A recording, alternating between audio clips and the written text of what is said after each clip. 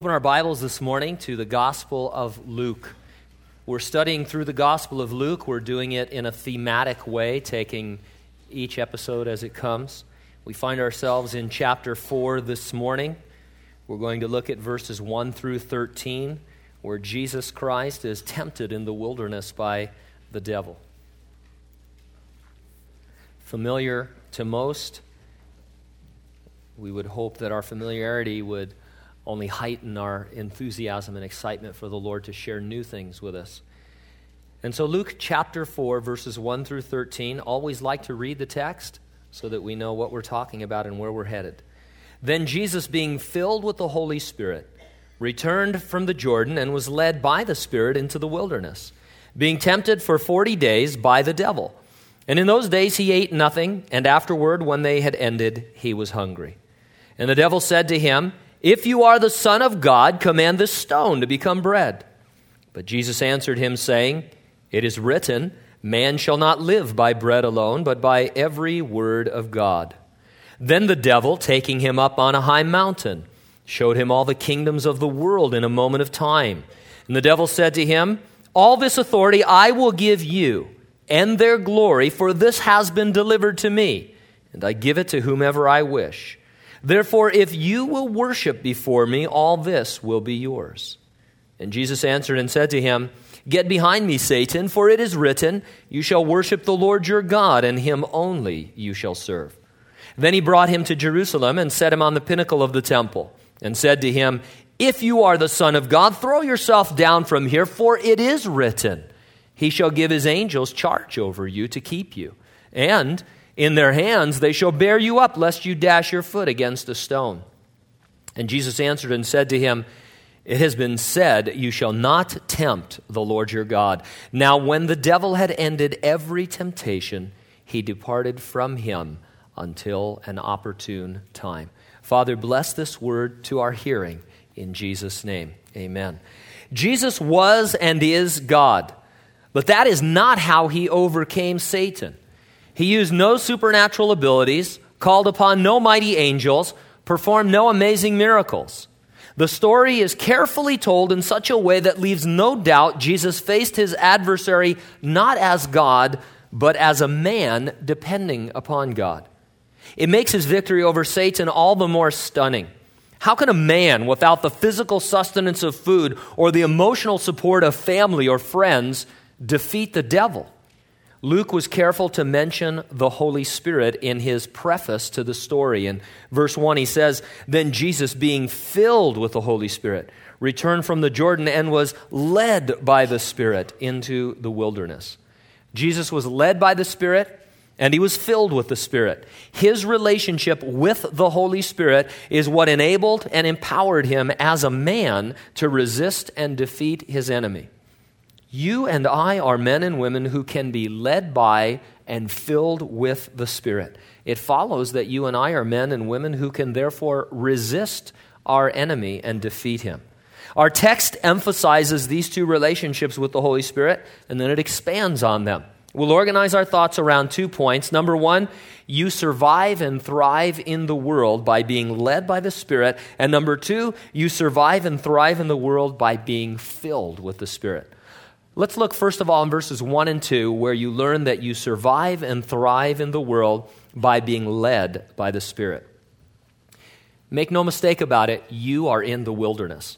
The world in which you live is not the way God created it, certainly not the way he intended it. It is fallen, and it is under the influence of Satan. In the Scripture, Satan is called the prince of this world. He is called the prince of the power of the air. Paul the apostle plainly says that he is the god of this world. As Hal Lindsey used to say, the devil is alive and well and living on planet Earth.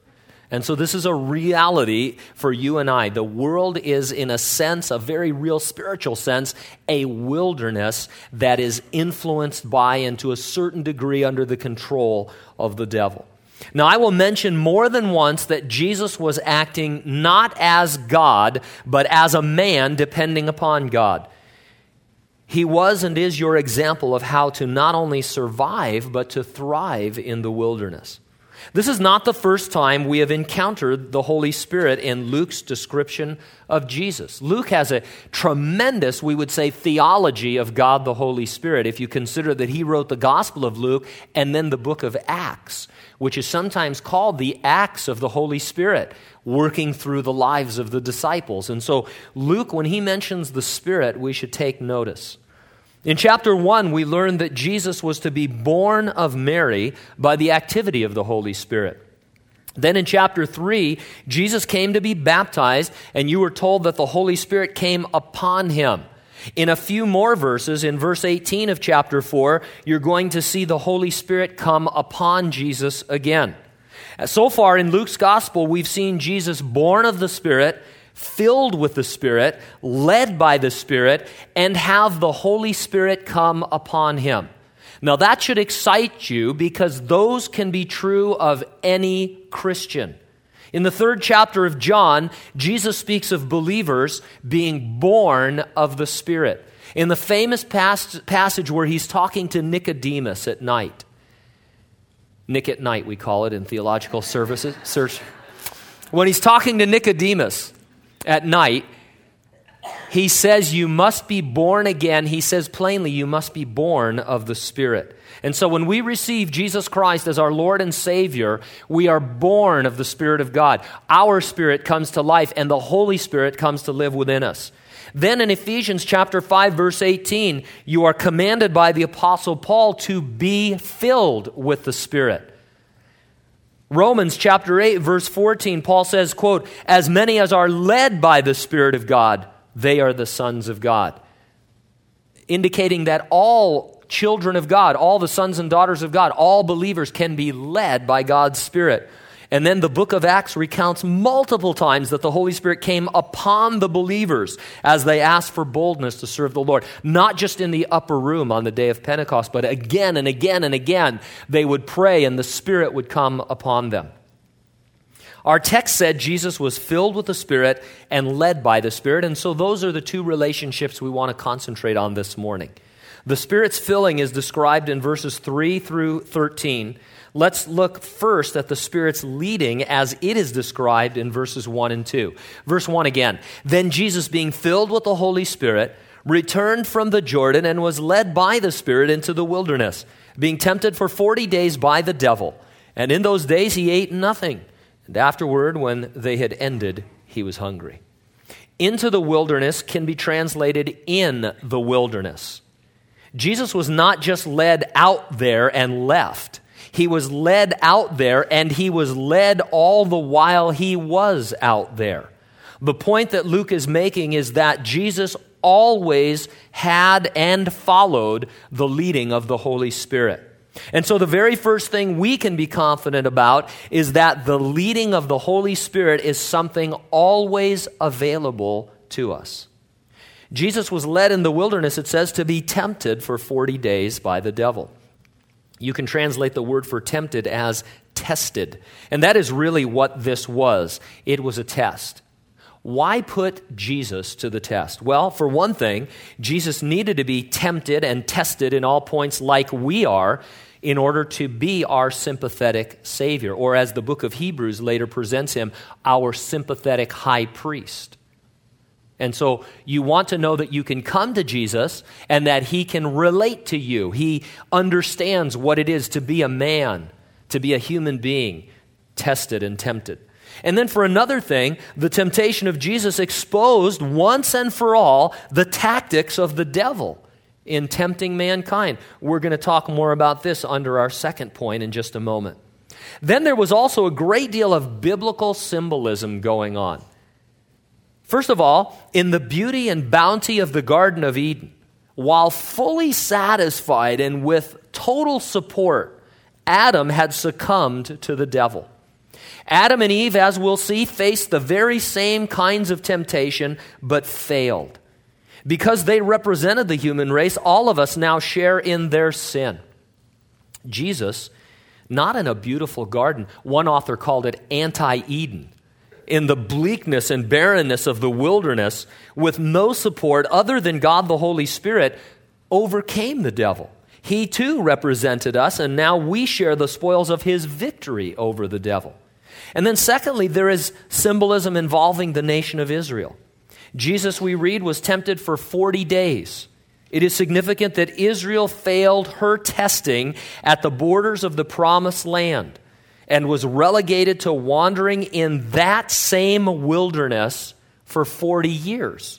Jesus was reclaiming the promised land for the Jews as their king. Now, the first thing we learned about being led by the Spirit is that he is always available to lead us.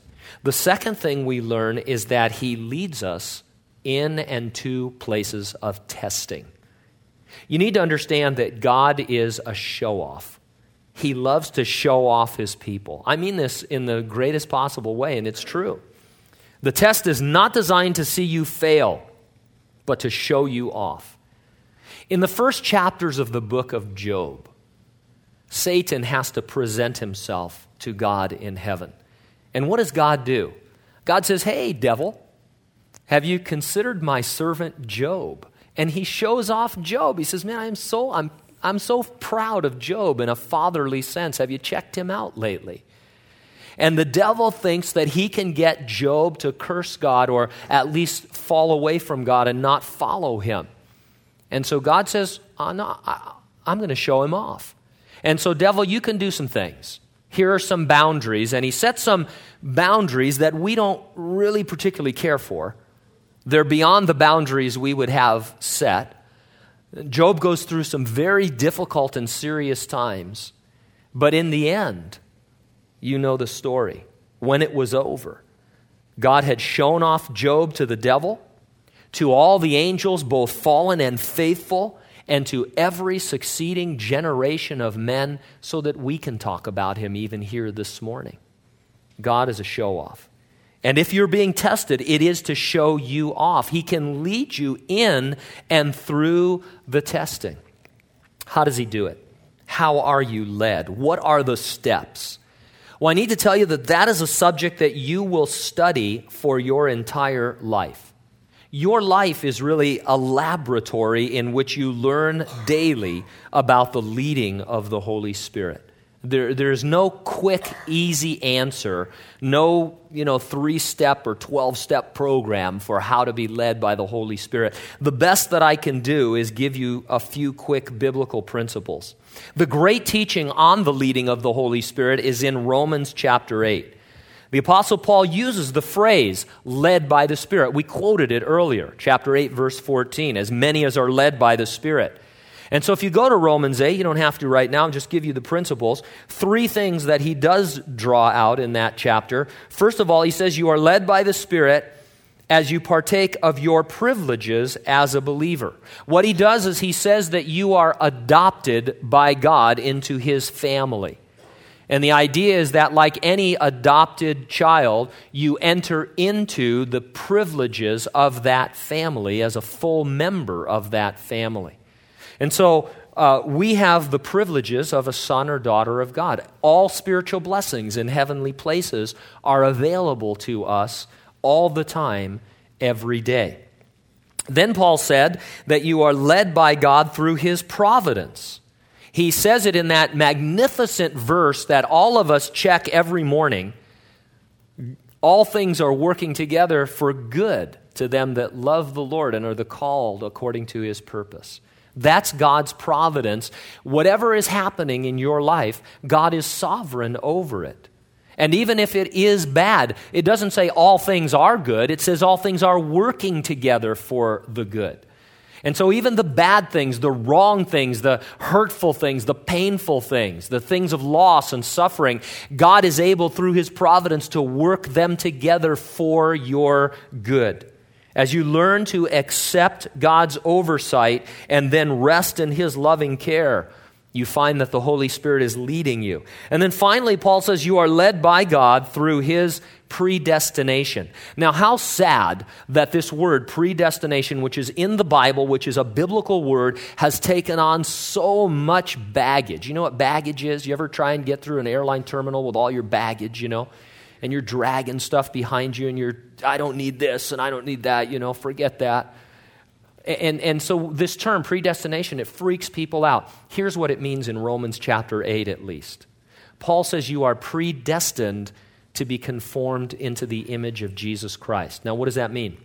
It means that once you become a Christian, once you receive Christ as your Savior, God has predetermined or predestined that the work He began in you, He will complete. He will make you more like Jesus. If you're a Christian, that's what's going on in your life. God is bringing things into your life, arranging things in your life, reordering your life so that you can become more like His Son, Jesus Christ, every day in the wilderness of this world. And so, if you want to be led by the Spirit, you should accept God's providences as His predestined means to make you more like Jesus.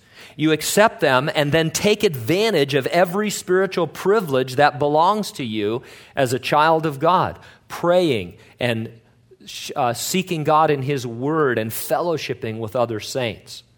A lot of times people don't feel like they're being led by the Spirit. They think that you've been led into the wilderness and then left out there. That is the typical experience of the Christian. Yes, God led me here and then He abandoned me in this wilderness. I'm completely on my own. What is really happening is that you're in a testing in the wilderness. You don't like it. You don't want to be there. You want God to deliver you out of it, from it, without going through it. And God says, I've been working for thousands of years to get you right here. So that what? You could avail yourself of the privileges of a child of God and be predestined into the image of my Son, Jesus Christ. Gene, didn't you pray 7 years ago that you wanted to be more like Jesus? Yeah, I think so, but I didn't. I was stupid then. Doesn't matter. I'm hearing those prayers, and Jesus was led out into the wilderness, and I led Him out there while He was there, and you're in a wilderness, and I'm going to lead you there too. As soon as you accept the situation that you're in, then you will begin to experience more of the leading of God the Holy Spirit. He can't lead you if you're trying to leave all the time. You understand what I'm saying? Now, we left Jesus hungry. The devil had been continuously attacking the Lord, it says, not just at the end of the 40 days. This was going on the whole time. But now it was most intensely felt. When your hunger returns after 40 days of fasting, I'm told that you must eat or you will die. Your body gets... I've never fasted for 40 days. I'll just confess that to you right now. I couldn't go that long without pasta. I just couldn't do it. But I'm told by medical people that when you start a fast, there's a period when you're hungry, and then your hunger goes away. And then for a long time, you're not hungry. From maybe like day 5 to day 39, you're not hungry at all if you just get into a fast. I always thought these people on Survivor ought to just not eat after 5 days and they'd be fine. But instead, they're like gluttons, they're wanting to have all kinds of fish and rice and stuff. Just fast. Anyway, you're fasting. At the end of 39 days, on the 40th day, right around there, your body it says, hey, I'm hungry. And if you don't eat, you're going to die. Your body's going to eat itself and you're going to die. And that's just the way it is. And so this is the point that Jesus was at. It's a very serious physical condition He finds Himself in. And so in verse 3 through 13, you survive and thrive in the world by being filled with the Spirit. Luke mentioned Jesus was filled with the Spirit in verse 1. I suggest to you that these remaining verses explain what it means to be filled. You are filled with the Spirit to the extent you are filled with God's Word. I say that for at least 2 reasons. First of all, what does Jesus do here? He quotes the Word of God. Luke says Jesus in the wilderness, filled with the Spirit, and then what does a man filled with the Spirit look like? What does he do? He is filled with the Word of God. And then second, in the New Testament, the Apostle Paul told believers to be filled with the Spirit. He does it in Ephesians chapter 5, verse 18. There is a parallel passage in the book of Colossians, chapter 3, verse 16 and 17, where he's saying the same kinds of things Except he doesn't say be filled with the Spirit. He says be filled with the Word of God. Let the Word of God dwell in you richly. And so in Paul's way of thinking, being filled with the Spirit was the same thing as being filled with the Word and vice versa. Now let's take a time out. Those of you who are more charismatic and Pentecostal and think I've sold out to some conservative theology, we're going to talk about another experience with the Holy Spirit next week, Lord willing. That is the Spirit coming upon Jesus. When he leaves the wilderness and goes into the synagogue, you'll see the Spirit come upon him for the second time. And this is the experience of seeking after God for more and more of his power in your life as you serve him. And so having said that, to be filled with the Spirit is to be filled with the Word of God. Jesus did not suddenly become filled with the Spirit in the wilderness. It wasn't a Pentecostal experience at all where one minute he was seeking God and the next minute the Holy Spirit blew into his life. He was already filled with the Spirit before he was led out into the wilderness. He was already filled with the Word of God. He was ready for these things. If you want to be Spirit-filled, then feed yourself a steady diet of the Word of God. When you do, you will find yourself coming under the Spirit's control because guess what? The author of the Word of God is the Spirit of God. When the Word of God is received into the believer's life, the Spirit takes that truth and gives you guidance and direction. The three temptations follow a pattern that repeats itself throughout the Scripture. First of all, the Apostle John warned believers to guard against three things: the lust of the flesh, the lust of the eyes, and the pride of life. In 1 John chapter 2, verse 16, he says, that's what's in the world. That's what's in the wilderness of this world. Lust of the flesh, the lust of the eyes, and the pride of life. In the Garden of Eden, when Satan tempted Eve, you read, first of all, she saw the tree was good for food. This would be in the category of the lust of the flesh. She wanted to eat it and satisfy her fleshly appetite for food. And then it says that it was pleasant to the eyes. So it was a good-looking fruit. Are there ugly fruit? What would you consider an ugly fruit? There's some ugly fruit.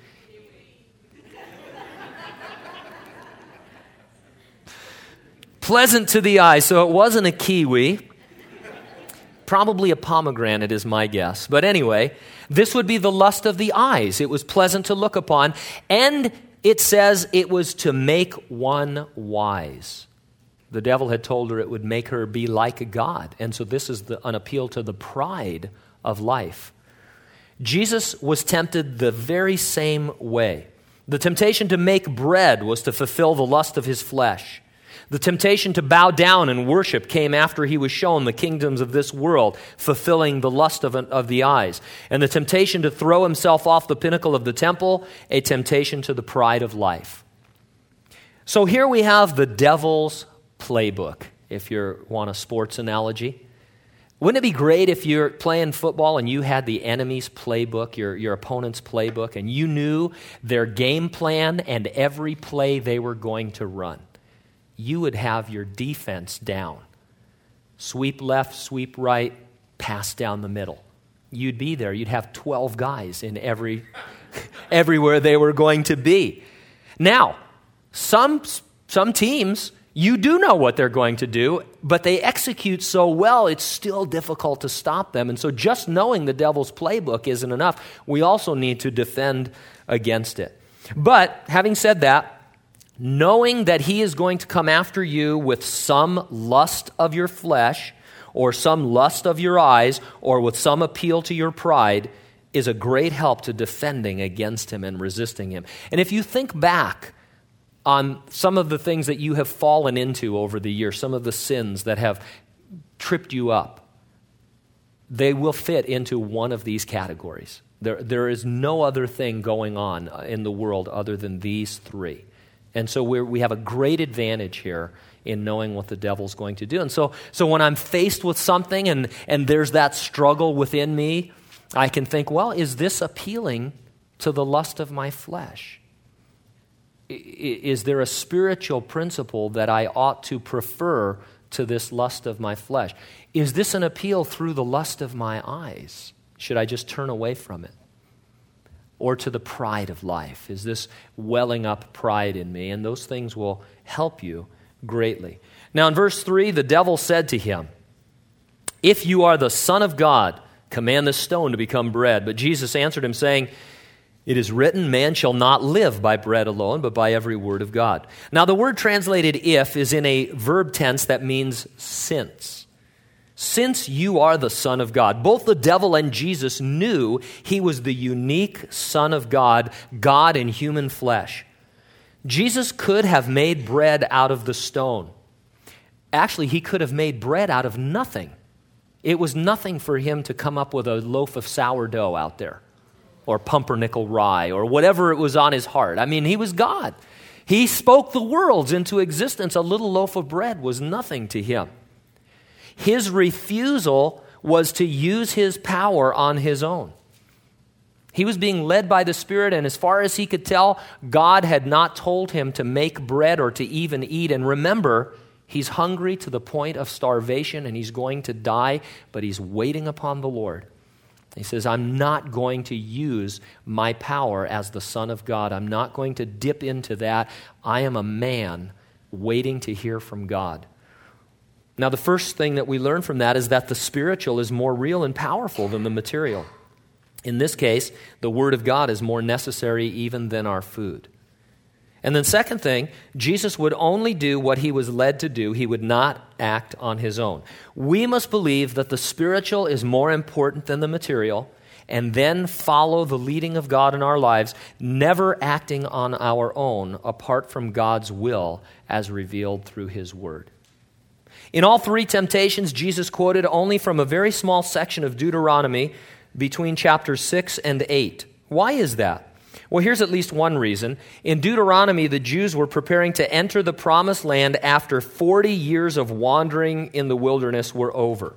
They were instructed how to live in the land under God's authority. Now, here was Jesus, 40 days in the desert. He was going to offer them the kingdom of God on the earth. He was showing them by his humble obedience and refusal to use his divine power how to live under God's authority in God's kingdom on earth. Verse 5, then the devil, taking him up on a high mountain, showed him all the kingdoms of the world in a moment of time. And the devil said to him, all this authority I will give you and their glory, for this has been delivered to me, and I will give it to whomever I wish. Therefore, if you will worship before me, all will be yours. And Jesus answered and said to him, get behind me, Satan, for it is written, you shall worship the Lord your God, and him only you shall serve. The first thing to notice is that Jesus did not dispute Satan's claim to the earth. The devil was handed a limited authority and rulership over the earth when Adam and Eve sinned. God had given them dominion over the earth, and they decided to bow down really to Satan, to trust him, to take his leading. And they established a spiritual principle that works every time. Whoever you obey, that is the person that you serve. And so they obeyed the devil in a sense by going for his temptation, and they were now serving him. And the devil moved in, took up residence in a sense, and the world is just not as it ought to be. God is in sovereign, ultimate control, don't get me wrong. But certainly the devil is alive and well on planet Earth, doing his best, or his worst, I should say. Now, somewhere outside of linear time, Jesus saw all the kingdoms of the world. His mission was to reclaim for mankind what Adam had forfeited, and so Satan just offered it to him. He said, all you have to do is worship me, and it can all be yours. The Father had determined that Jesus would gain the kingdoms of the world by dying on the cross. And so Satan was presenting a very attractive shortcut. Jesus would have nothing to do with it. Worshiping God on the cross was infinitely to be preferred to even a split second of submitting to the devil. God's kingdom is of a very different character in nature than the kingdoms of this world anyway.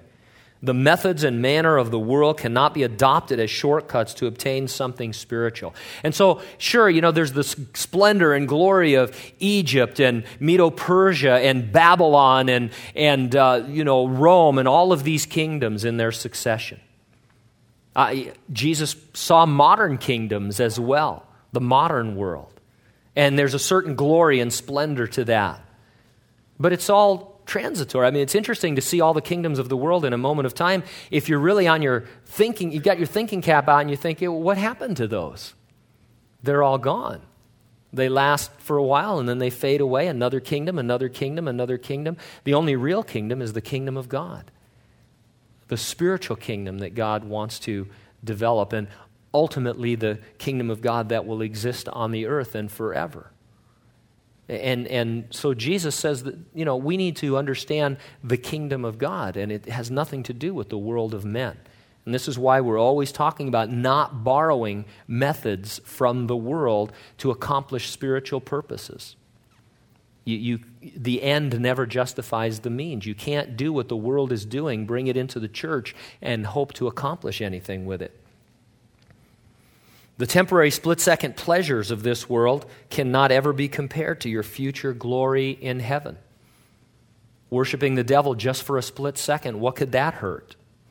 And so often that's how we are led into sin. What could this hurt? It's not going to last that long. It's not that much of a diversion. Those kinds of things. We need to keep our eyes on God's kingdom. Then in verse 9, then he brought him to Jerusalem, set him on the pinnacle of the temple, and said to him, since you are the Son of God, throw yourself down from here. For it is written, he shall give his angels charge over you to keep you. And it is written, in their hands they shall bear you up, lest you dash your foot against a stone. And Jesus answered and said to him, it has been said, you shall not tempt the Lord your God. The idea here is that the people below would witness this miracle and then be inspired to immediately receive Jesus as their Messiah. Hey, who's that up there 450 feet above us on the pinnacle of the temple? Is it a bird? Is it a plane? No, it's Super Messiah. Here he comes hurtling to the earth. And then just at the last second, these angels swoop under him and grab him and deliver him to the crowd. All hail the conquering Messiah. That was the idea. Now, Satan quoted Scripture. This is a mind-bending, mind-blowing concept to me. More accurately, he misquoted Scripture. His words are from Psalm chapter 2, which is a messianic psalm. So he's pretty smart. But he leaves out a phrase. It's the phrase, in all thy ways, meaning that you must be in the will of God to claim this promise. A misquoted promise is always a presumption. This is the real underpinnings of what we call the health and wealth movement today. Misquoted promises that become presumptions. God, only wants you healthy all the time. He only wants you wealthy all the time. Okay? That's a presumption. Can't be proven in Scripture. Jesus answered by comparing Scripture with Scripture to discern the will of God, and that's what we must do. We must always balance out the Word of God. You've heard people say that you can prove anything from Scripture. Well, that's not really true. Sure, if you ignore other portions or leave out certain key sections, then yes, you can come up with all kinds of weird and wild ideas. In the Gospel of Mark, there's a promise that if you're a missionary doing the Lord's work, you might be bitten by a poisonous snake and not die. And then you see in the book of Acts, Paul the Apostle, he's shipwrecked on the island of Malta, and he's helping build the fire, and he reaches for a stick of wood, and instead there's a viper in there, and it jumps out at him, and it grabs onto him, and he shakes it off, and then everybody's watching him to see if he's going to puff up and die because it was a poisonous snake, and no harm came to him. So then other people get a hold of this, and they say, hey, let's have a snake ceremony. Let's go out and find some poisonous snakes and put them in a bag, and then we'll prove your faith by putting your hand in the bag. All right, let's not and say we did. I mean, that's crazy stuff. That's a presumption. That's turning a promise into a presumption. And you should be smart enough to know that. Some people fall for that. And I've seen some of these on television, and the people, some of them die. Some of them get really sick. But it's just stupid. Hey, Tuesday night, baptism. Wednesday night, snake service. Come on out, Crazy. Or we could have the baptism. We could put like poisonous snakes in the baptismal. Kind of like an Indiana Jones thing, and stuff. If you survive your baptism, you're a real Christian. Of course, I'd have anti-venom suits and stuff, you know. It's insane the things that people say about the Word of God. Now, one lesson for us here is to remember that the sensational and the spectacular are not necessarily God's will. God can heal you. God can deliver you. God can do the miracle. Does anyone doubt? I mean, really, seriously, does anyone doubt that God can heal you if He wants to? Or that He can accomplish a miracle? Not really. But He sometimes wants to do something that's more profound. Sometimes He wants to change you from glory to glory and show others the power of trusting in Him. I guess what I'm saying is this. The miracle would be easy. The healing would be nothing for God. But your giving Him glory and praise and revealing His grace, that's something more difficult. That's something that requires a little bit more. And so God, remember, designs these testings, not to deliver you out of them, but to deliver you through them. The sensational really doesn't do it for people. Jesus rose from the dead. It is one of the most defendable, provable facts of history. No one that rejects Christ rejects Him because the resurrection isn't real. They have their own heart issues to deal with. I was thinking about how ridiculous the theory of evolution was the other day. Even scientists think it's ridiculous now, but they still won't turn and accept that there was a creator. They just don't know what was going on. The human heart, it's an interesting thing, and God is working in yours. And so we pray for God to heal you. We'll anoint you with oil, and we'll call upon the name of the Lord, and He sometimes chooses to heal. But more often than not, He chooses not to, because there's a more important work that He has to do, a work in your heart and in your life. And it's not always, to accomplish something else, that, this happened so that this foundation would be started or for this purpose. It's really just between you and God. You are what God is after. He doesn't want you to build anything or to do anything. You might, that's fine. I'm not getting down on that, but God loves you. And He wants to show you His presence and power in the midst of your circumstances. And we don't experience it because we don't want to be there. We just don't. It's a big thing for Paul the Apostle to say, I've learned in whatever situation I'm in to be content. I can abound, I can be abased. I accept everything God brings into my life. That's the place we need to be. Now the devil had ended every temptation. He departed from him until an opportune time. Every temptation, every type of temptation. The lust of the flesh, the lust of the eyes, the pride of life. Satan exhausted his playbook. He threw everything at Jesus. Jesus didn't go for it. And so he left him to regroup. He'd been set back, but he would return again and again until finally he had Jesus on the cross. Hallelujah. Of course, the devil wouldn't say hallelujah, but what would the devil say? I don't want to say what he would say, but anyway, I have an idea, but I can't say it. Anyway, there he had Jesus on the cross. He was going to kill the Son of God. There's even indications in the Scripture that the demons were rejoicing around the cross. What an idiot. What a jerk. He didn't see it. I mean, with all of his super intelligence, he couldn't figure out what God was talking about. And then 3 days later, Jesus Christ is alive forevermore. And it's like, oh, how did he do that? And Satan is defeated finally and fully forever at the cross. Oh, well, what's he doing now? Well, Jesus is in heaven. He hasn't taken control of the earth yet. Satan is a squatter. He's got squatter's rights on the earth. But you get to the book of the Revelation, and finally Jesus is going to stand up. He's going to come forward. The Lamb of God that was slain before the foundation of the world. He's going to take out of his Father's hand a scroll that is the title deed to the earth. He's going to open it up, seal by seal, trumpet by trumpet, bowl by bowl, until Revelation says the kingdoms of this world have become the kingdoms of our Lord and of his Christ, and he shall reign forever and ever. In the middle of that time, the devil is finally thrown out of the air, hits the ground running, tries to destroy the people of God, tries to destroy the earth, but Jesus Christ comes back and he ends it all. That's what's going on. In the meantime, you're in a wilderness, and some of you are deep into it. But you have the leading of God, and you can be filled with God. It was as a man that Jesus resisted and defeated temptation. He was born of the Spirit, filled with the Spirit, led by the Spirit, and he experienced the Holy Spirit coming upon him.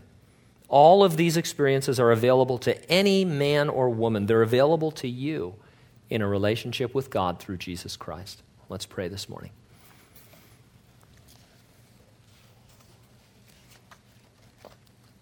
Lord, I pray that we would understand the very simple truths of this section of Scripture. First of all, that you resisted and defeated the devil as a man depending upon God, as a man who had been born of the Spirit, filled with the Spirit, led by the Spirit, who had the Holy Spirit upon him. That we would once and for all recognize that and understand that that's all that we need.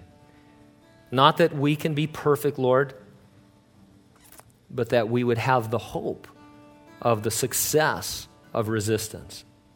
We thank you for that.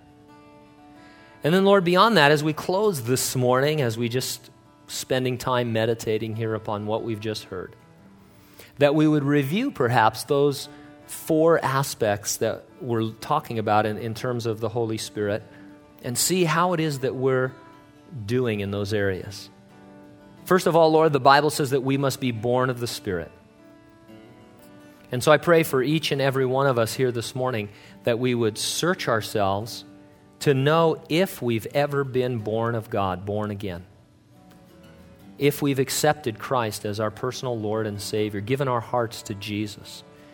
That we can honestly say that we're trusting in Christ alone for salvation, not in any works of personal righteousness, not in any good works, not in a religion, not in anything other than we know that Jesus died for us as sinners, rose from the dead. And so, Lord, just in these closing moments, may your Spirit reveal to hearts whether or not they have been born of God. And if you're here this morning and you've never received Christ as your Savior, then you're here by God's divine appointment, by his invitation to hear these words. Unless you're perfect, you can't go to heaven. You can never be perfect, but you can be declared perfect by trusting Jesus Christ as your Savior. And so as we close, I want to give an opportunity. There may be 1 or 2 people, there usually are in every crowd, who are not Christians, not born again, haven't given their lives to the Lord. I want to give you the opportunity to think about that and to respond to the Word of God. The Bible says the Word is alive and that it's powerful, that it is the power of God unto salvation. You need to be saved. You're lost without Jesus, without hope without Jesus. And so let me ask you, as we close our service this morning, do you want to know Jesus as your Savior? If you do, just raise your hand so that we can acknowledge it and then pray for you. Do you want Jesus? You want to be set free from sin and death? Have no guilt for anything you've ever done? Be forgiven your sins? Does that describe you? Raise your hand so that we can pray for you. Anyone at all? I pray that the Holy Spirit would continue to work in your hearts. Maybe you're a Christian. Undoubtedly, most of us have been born again, born of the Spirit. Concentrate this morning on thinking about being filled with the Spirit of God. It's a command. Be being filled with the Spirit and make a commitment to the Lord to get into his Word, not as a duty, but as a delight. Not as a drudgery, but as your great desire. To desire God's Word with all of your heart, mind, soul, and strength. All of us need to be led by the Spirit of God. Maybe you're in a situation or a circumstance that you'd like to be out of, to delivered from, but instead God is taking you through it.